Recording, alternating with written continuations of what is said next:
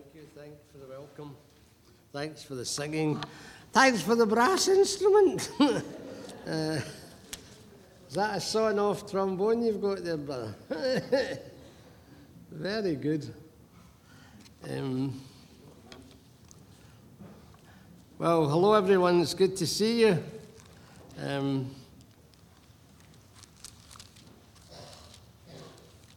Brother's alluding to our problems. It's been quite busy recently. I've been preaching again. I'm back. I had 3 Sundays free. Would you believe that? And then we were back on the trail again. And last weekend I was away with a church weekend, away up to some place I'd never heard of. And it was a trial getting there, away up at Loch Tay. Neog or something. I forget what it was. But we had a good time with the church there. And I'm writing 3 articles on the Reformation just now for a magazine down south. And I had a funeral at 2 days' notice. There's this undertaker who keeps forgetting to ask people to conduct funeral services. And I may get 1 or 2 days' notice at a 42-year-old whose grandfather organised the funeral. The grandfather was 88 years old, and he organised the funeral. We have a problem in our own family that our son-in-law's nephew, he made a series of wrong choices. He wasn't a wee innocent, but 3 weeks past Friday, he was stabbed in the back in Postle Park and died, bled to death, aged 20. And the boy who did it was a single stab wound. The young man who did it, he fled, and the police said there'll be no funeral till we capture this guy. So it could have gone on for months, but we prayed that the Lord would help the police, and they caught this guy last Friday, a week past Friday. So there's hope of some sort of clearance from the thing in the next few weeks. And Janet, our daughter's been terribly affected by it. If you could please pray for Billy and Janet, that would be a great help to us. Let's pray together. Lord, we thank you for this precious time we've had together already, and we praise you for the sense of your presence with us. Pray as we open your word that you will open it to us, and that your mighty Holy Spirit, who is the true author of Scripture, may be the interpreter of its meaning to each of our lives and needs for your glory's sake. Amen. Going to read in Genesis, the book of beginnings, chapter 11, and the last verse through into chapter 12. I'm going to do the next weeks that I'm coming a series of looks at Old Testament characters. An old man, Abraham, a young man, Joseph, a great leader, Moses, and Israel's greatest king, David, and perhaps a great prophet, Jeremiah. So here we are on the tiptoe of expectation with Abraham. Genesis 11:32. Terah lived 205 years and died in Haran. The Lord had said to Abram, "Leave your country, your people, and your father's household, and go to the land I will show you. I will make you into a great nation, and I will bless you. I will make your name great, and you will be a blessing. I will bless those who bless you, and whoever curses you, I will curse. And all peoples on earth will be blessed through you." So Abram left as the Lord had told him, and Lot went with him. Abram was 75 years old when he set out from Haran. He took his wife Sarah, his nephew Lot, all the possessions they had accumulated, and the people they had acquired in Haran, and they set out for the land of Canaan, and they arrived there. Abram travelled through the land as far as the site of the great tree of Moreh at Shechem. At that time, the Canaanites were in the land. The Lord appeared to Abram and said, "To your offspring I will give this land." So he built an altar there to the Lord who had appeared to him.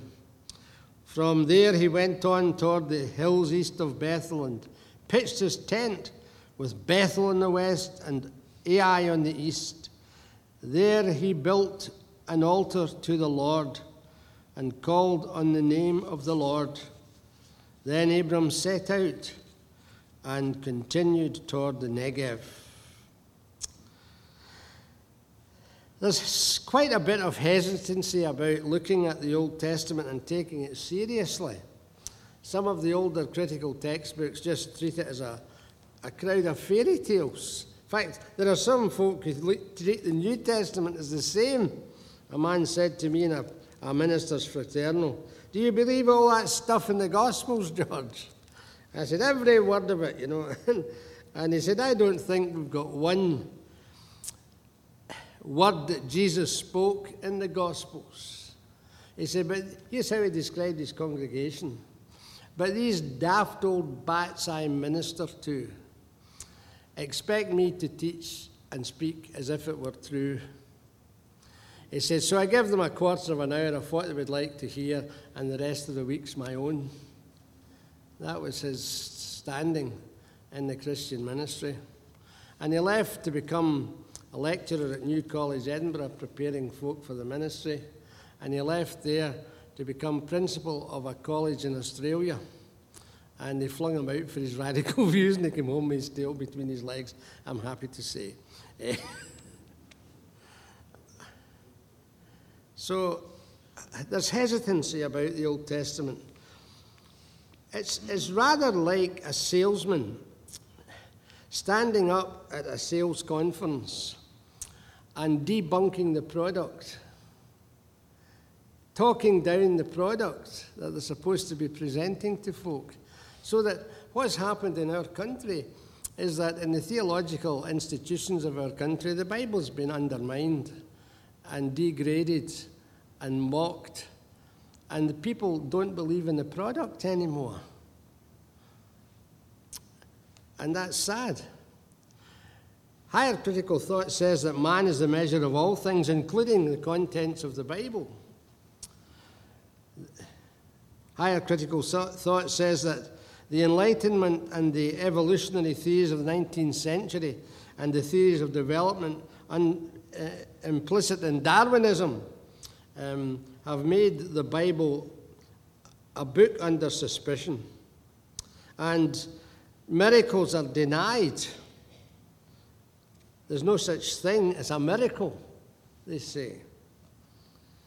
And prophecy is written off as a later editorial layered piece of writing. For example, there are 3 Isaiahs. Did you know that? There's one called Isaiah of Jerusalem, who wrote chapters 1 to 40. And then there's chapter 40 to 55. Deutero-Isaiah wrote that. And then there's a third Isaiah who wrote chapters 56 to 66. And you've got to take out the layers and assign any prophecies to a later editorial hand. Are you with me so far? Another thing is that under the leadership of a wonderful theologian in many ways, a wonderful brain, one of the great minds of the 20th century, Karl Barth, he said what we have in the Bible is revelatum. He said it's like the driftwood left on the shore. What we have is a record of like driftwood on the shore, the evidence of peoples in the past who got in contact somehow with God, and we've got the residue of that. But it's not living. It's not a living word unless God, the Holy Spirit, if you like, bores a hole through the top of your head and reveals himself to you in special revelatio. He talks about revelatum and revelatio. But you know, we have encouragement, because not only did the 19th century produce these contrary theories to Scripture, but the 19th century opened up, for example, the world of the Old Testament in the work of the archaeologists like Jean-François Champion, who was in the aftermath of Napoleon's invasion of Egypt. Napoleon took with him in 1799, some of you may remember it, he took a team of specialist scholars with him, and one of them, one of his captains, found a piece of stone with writing on it, and the writing was in 3 different languages: Greek in the top, Demotic Egyptian in the middle, and hieroglyphic in the bottom. and they were able to decipher the two languages at the bottom from their knowledge of Greek in the top, and they opened up a whole treasure trove of our understanding of ancient Egypt, for example. And then, in the period between the two world wars in the 20th century, the Americans shelled out a lot of money to fund expeditions to the Middle East. And quite a few English folk were involved too in that. A man called Sir Flinders Petrie. Have you ever heard of him? How can one fail with a name like Sir Flinders Petrie? And he was the man who started the science of stratification of ancient sites.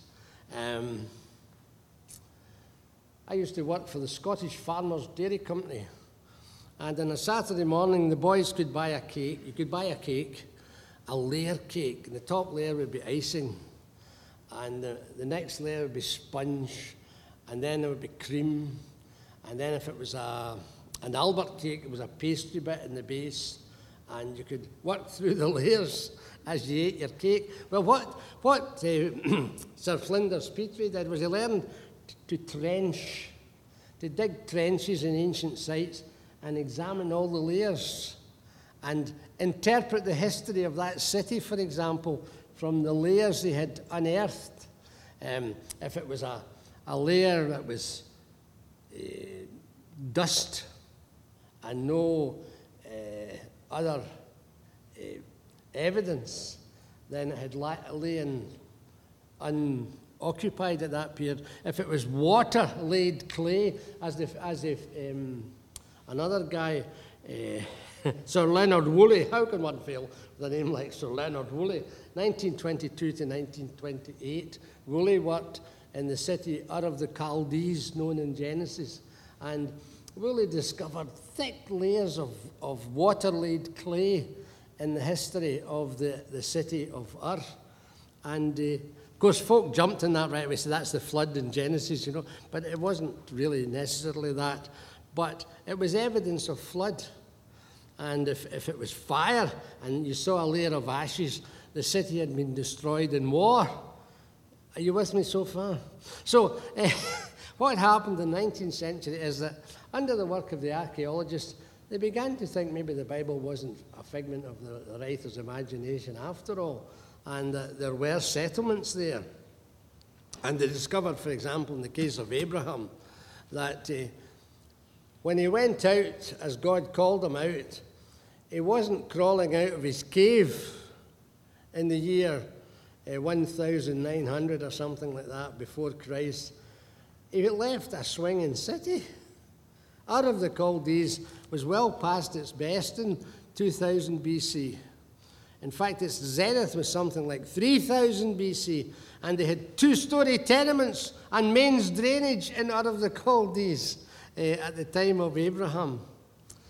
Well, you think of it, in our civilization in the 19th century AD, the people in Edinburgh were emptying their chamber pots out the window, shouting Gardaí Lou, and the whole mess of Glasgow, we can't even begin to describe it. It was really bad. They were very advanced. And of course, if you're an archaeologist, there's two wonderful places to look. One is the royal cemeteries, where a lot of the artifacts of an ancient civilization can be found. And another place you can look at with great profit is the rubbish dumps. I also worked in the cleansing department once, and you can tell an awful lot about people from the rubbish that they leave. How many empty bottles there are outside that door, and so on and so forth. I don't mean milk bottles. Anyway, Abram was born into that kind of situation. And the principles in the Old Testament are principles we can accept. They are relevant to us today. The things that happened to Abraham can be lessons for us today, and Joseph, and Samuel, and David, and Jeremiah. So we shouldn't hesitate to read the Old Testament. The old is in The new is in the old concealed. The old is in the new revealed. What is latent in the Old Testament becomes patent in the New Testament. Martin Luther said the Old Testament is the cradle in which the Christ child is laid. And so we shouldn't be hesitant at all at looking at the Old Testament. And we find encouragement, beautiful artifacts, beautiful testimonies to ancient civilizations, things that confirm what God tells us in his word. So that Paul can write in 2 Timothy chapter 3, verses 15 and 16, all Scripture, including pasagraphy, means all Scripture, Old Testament as well as New, all Scripture is given by inspiration of God. It's God-breathed, in fact, is the word he uses. Either God breathed it out, that's expiration, or God breathed into it, that's inspiration. And in 2 Peter, the writer Peter, we think, says about the folk who wrote the Old Testament, men they were, but driven along by the Holy Spirit, they wrote the words of God. And so we look at these Old Testament characters for principles of godliness, long-term and uniform. And we look at Abraham and we see in him an exercise in godly living. An exercise in godly living in 4 parts, which apply to us today. First one is recognition. First thing we want to note is that he admitted his need. God spoke to him through his family and through his circumstances and directly from the instruction of God. And it tells us about his ancestors. And at the end of chapter 11, Terah took his son Abram and his grandson Lot and his daughter-in-law Sarah, and together they set out from Ur of the Chaldees. That's the great city of Ur in Mesopotamia between the rivers Tigris and Euphrates. And they set out and they came to Haran and they settled there. And after Terah's death, they moved on. We all come through terrible experiences sometimes in our lives. One of them is bereavement. They say the 3 major causes of nervous breakdown are bereavement, divorce, and flitting. Moving house quite often drives people off their trolley and into depression. And God comes and speaks to us through the circumstances of our families. Sometimes we feel upset because we can't muscle in and help folk and interfere in folks' life in our families. But God quite often speaks through our family circumstances. And he spoke to Abraham. Old Terah had died. There was a death in the family. And God had been speaking to Abraham. It tells us at the beginning of chapter 12, the Lord had said to Abraham, he'd been speaking to Abraham for some time. And in many of our lives, God has spoken to us time and again. And sometimes we don't listen to him.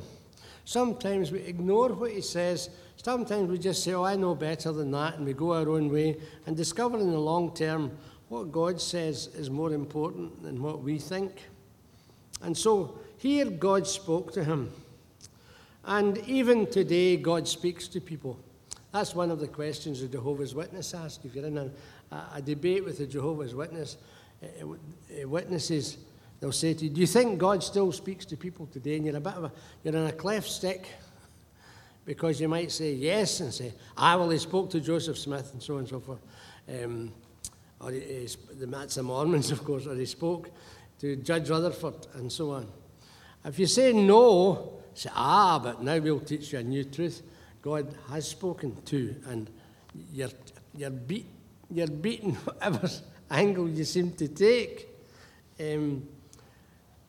But God still speaks to people today, and he still guides us. It guides us. And he guides us in various ways. He can guide us through prayer. And not just emergency prayer. Leighton Ford, in one of his books, he says that a lot of folk have what he calls a hall porter concept of God, that you only turn to God when your baggage is too heavy, and it's as if you whistle up the hall porter to come into your life and lift your baggage. He says that's not a proper way to think of God. We should open our lives to God, ask God to speak, bring our problems to God, bring our needs to God, bring our families to God through prayer and through Bible reading. God uses this word to speak to us. God still speaks to people today. And sometimes it doesn't seem worthwhile. There was a lady who taught her son to go down to the river and bring her back a basket of water. And he went down and she said, away back and try again, and he came back a few times. And he said, I haven't got any water to give you out of the basket. The water just runs out. He said, but look how clean the basket is. And when we read the Bible, God has a cleansing function in our lives. And he speaks through the Bible, through guidance. Our guidance comes through prayer. Our guidance comes through Bible reading. Our guidance comes through circumstances. That's the third thing. Our guidance comes through circumstances. You find yourself in a circumstance and you know that's where God wants you to be. And guidance comes to us, fourthly, through good advice from Christian friends who offer you advice, and you pray about it and you read your Bible and you think, hey, that's right, okay.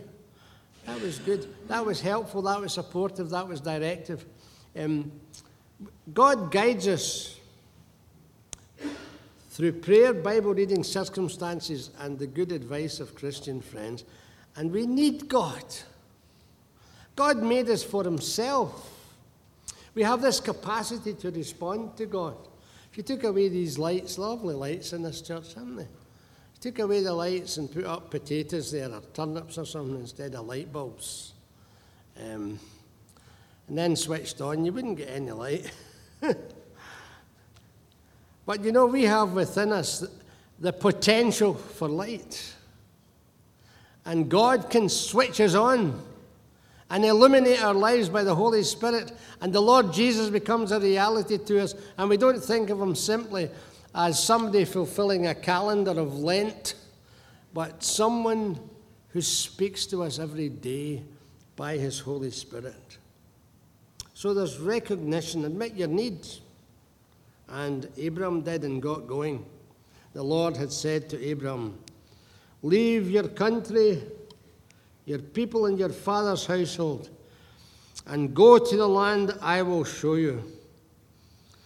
And then you get the word in verse 4. So Abram left. He obeyed God. So there was recognition, and then there's renunciation.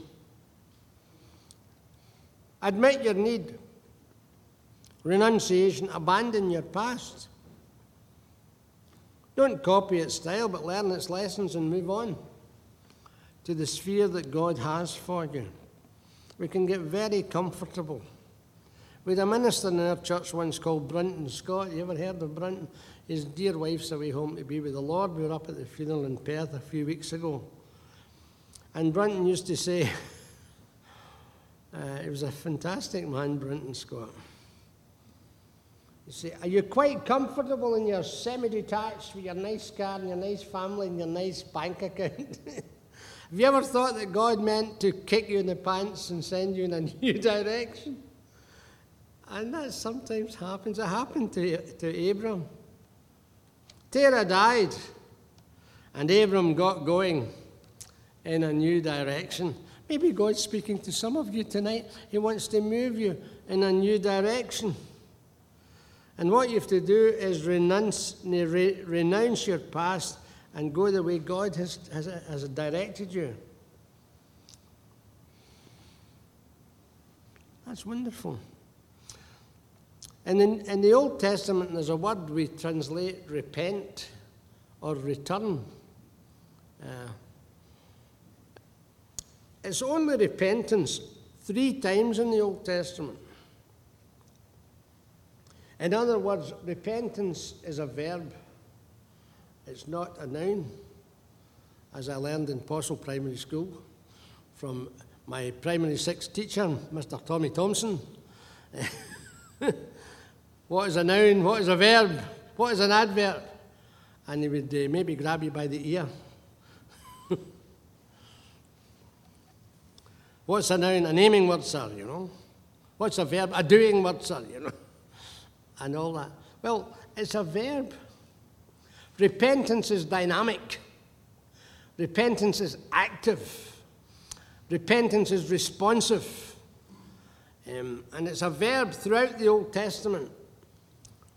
And it means to change our mind, which implies a change of our direction. In Greek, in the New Testament, it's metanoia, change of mind. Like the man that met the Irishman in the road. He says, "Excuse me, sir, is this the way to Belfast?" He says, "Sure, and it is if you turn around and go in the opposite direction." God sometimes gives us an about turn in our lives. And he did that. A new direction. Renunciation.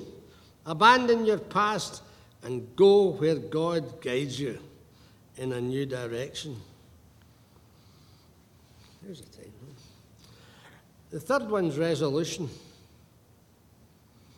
Accept God's plan. Admit your need, abandon your past, accept God's plan. Accept it willingly. Accept it happily. Accept it strengthened by His call that what you are doing is in His will. And so He promises him. Verse 2 of chapter 12, "I will make you into a great nation, and I will bless you. I will make your name great, and you will be a blessing." Isn't that terrific? We used to sing about that. Make me a blessing to someone today. And he accepted God's plan, and he became a blessing, and he had a name change. Quite often in the Old Testament, there's a name change, a kind of symptom of change in a person's life. It was Avram. If you notice the English text, Abram. Avram means tall, exalted father. Av in Hebrew is a father. Avram, high father, meaning exalted father. And then he becomes Avraham, which means father of a crowd, father of a multitude, father of a nation. And that nation was the Jews. How odd of God, Hilaire Belloc writes. How odd of God to choose the Jews. And yet he chose the Jews. They are his people. "I will make you into a great nation." And God has used the Jews over many centuries as the vehicle through whom the Messiah came, the Lord Jesus Christ. And he's taught us so much through Judaism. He's the father of a crowd. "I will make your name great, and you will be a blessing. I will bless those who bless you." Isn't that good? We know folk who are a blessing. I was reading this week about a man called Adoniram Judson. Have you ever heard of him? Adoniram Judson was a missionary in the 18th century. He was an American, and he and his wife were going to India as missionaries. The first, I think it was 1726, he went out to India. And he and his wife, I don't want to boast about this, but they became Baptists on the voyage out to India. And they got baptized by immersion on the ship. And they got immediately redirected. "You're not going to India, you're going to China." Sorry, you're going to Burma. That was it. You're going to Burma. And Burma was a terrible place to be going. When they got there, the only place they could get a house was in the execution square. And to watch daily execution and torture just beside where they were living. And his wife died. First wife died. A child died. He married again. His second wife died. He was put in prison for 17 months and was tortured more or less daily because of his Christian belief. What did he do? Well, he accepted God's plan for his life. He translated the Bible into Burmese. Terribly difficult language, I'm told. And he produced an English-Burmese dictionary, despite all his hardships. And he had his New Testament under his pillow. And his whole health was wrecked, and he'd gone through all this stuff. And he was home, and they sent him on a cruise to try and improve his health. And he died on the ship and was buried at sea. What did he leave behind? Well, he left behind a Burmese church of 7,000 people. And the Bible in Burmese. And an English-Burmese dictionary. He accepted God's plan. Now, God will probably never call any of us to anything like the suffering that Adoniram Judson went through. But he was resolved to serve the Lord where the Lord took him. And he served the Lord in Burma. What a wonderful testimony. And Abraham suffered a lot too. And the Lord had to deal with him. He had problems in the family through his nephew Lot. And you read about that in chapter 13 of Genesis. But he resolved whatever happened, he would obey God's call and go where God sent him. He had problems with his wife. You know one of the problems with his wife? She was too good looking. She was a lovely looking woman. When he went into Pharaoh's court, oh dear, the Egyptians saw this beautiful woman. He said, "Say you're my sister." You know, you read the narratives of the Old Testament are fascinating. He had problems with his wife being too good looking. Problems with his nephew, all sorts of problems. But he resolved to accept God's plan. That's the third thing. Recognition, admit your need. Renunciation, abandon your past. Number 3, resolution. Accept God's plan. Number 4, and you know you're getting to the end, regulation. Agree with God's promise. Agree with God's promise, which is wonderful.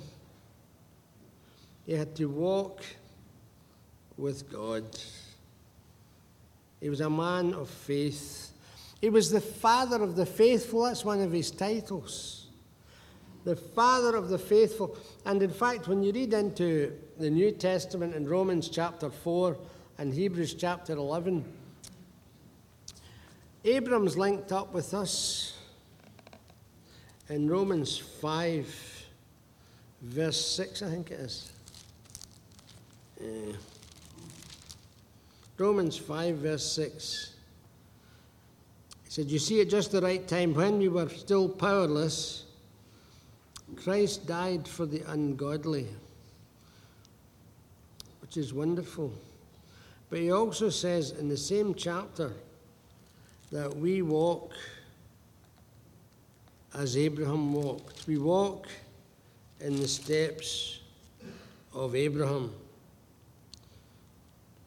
The man whom God credits righteousness apart from works is blessed. Is blessed in chapter 4, of Romans. So then, he's the father of all who believe. in order that righteousness might be credited to them.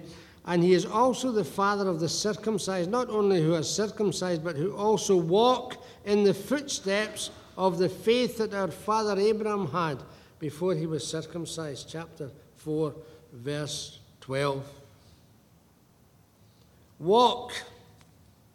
Remember, we've been away last weekend, and the fellowship we're with have wee baby boys, you know. One of them started walking last weekend. There was great cheers in the camp at this wee boy starting walking. I remember my own wee boy in the space between the living room and the kitchen in the Buckhaven Manse, number 6 Brown Street, Buckhaven. There was a wee space, and one day I said to Finlay, walk like a penguin. And I walked like a penguin, and he walked behind me. And Paul says, we walk in step with faithful Abraham. What did he mean? I mean, that was centuries ago. That was out of the cold days. We live in modern Airdrie. What did he mean? Well, you see, Abraham believed that God was the God who brought life from the dead. Twice, at least in his career. It's obvious in the text that that's what happened. First of all, in the matter of the birth of Isaac, he said, Abraham, Sarah's going to have a son. And he's going to be the one of the line of the faithful. Well, Abram and Sarah too, because she was doing her keyhole Kate at the flap of the tent, you know. And the Glasgow children say, aye, you wish. 90-year-old, you're kidding. You know. Aye, you wish. But it happened. And Isaac came along, and she laughed at the thought of having Isaac. So when he was born, she called him Yitzchak. Ha ha. Laughter. Laughing boy. And it says Abram was strong in faith. Hebrews 11 tells you about that. Where's Hebrews? Oh, it's in here before James, isn't it? Chapter 11. And it says, Abram considered him faithful who had made the promise. He was strong in faith. He reasoned that God could raise the dead. And the writer of the Hebrews uses the second indication that Abram believed in life from the dead. Just like God could bring life from a dead womb of an old woman. And Isaac was born. So later on in Genesis 22, Abram takes Isaac up the Mount Moriah. And when you work out the sums, some of the old Bibles used to have pictures of a wee rosy-cheeked boy going up the mountain with Abram. He was at least 20 years old when he went up the mountain with Abram. He could have shown the old man a clean pair of heels, but he sensed the call of God in his father's life, and he obeyed him, even to the extent of going to lie down on an altar built for sacrifice. And Abram believed God, even if he plunged that sacrificial, probably a flint knife, into his son's heart, which seemed a total denial of all that God had said to him, that God could raise him from the dead. Isn't that amazing? No, it's not amazing. It's a precursor of all Christians and their belief in God. Because we believe in a God who brings life from the dead. The Lord Jesus Christ is not a figure of idealism and fairy tales. The Lord Jesus Christ is a real Saviour who died for us and rose again. We don't revere a dead hero as Christians. We worship a risen Lord Jesus Christ. In Kirkintilloch Baptist, we once had a guest speaker, and he was the man from the Upper Clyde shipbuilders, the communist guy. What was his name? William what? Jimmy Reid. Jimmy Reid came along, and he gave us a row. He says, you Christians, and he was brought up a Roman Catholic, I believe. He says, you Christians, he says, you don't preach the full gospel. He said, in your Bible in Acts, every time the death of the Lord Jesus is mentioned, his resurrection is also mentioned. You slew the Prince of Life, but God raised him from the dead. And that's the basic fact of Christianity. We worship and serve and believe in not just a Saviour who died for us and shed his blood, and that's wonderful, and paid the penalty for our sins, but we worship a Saviour who's alive in Airdrie tonight, in the hearts of his people who believe in a risen Saviour. And so we walk like soldiers at God's pace in continuum with God. What a wonderful Saviour. What a wonderful God. Even back in Genesis chapter 12, we find this wonderful God at work in the life of Abraham.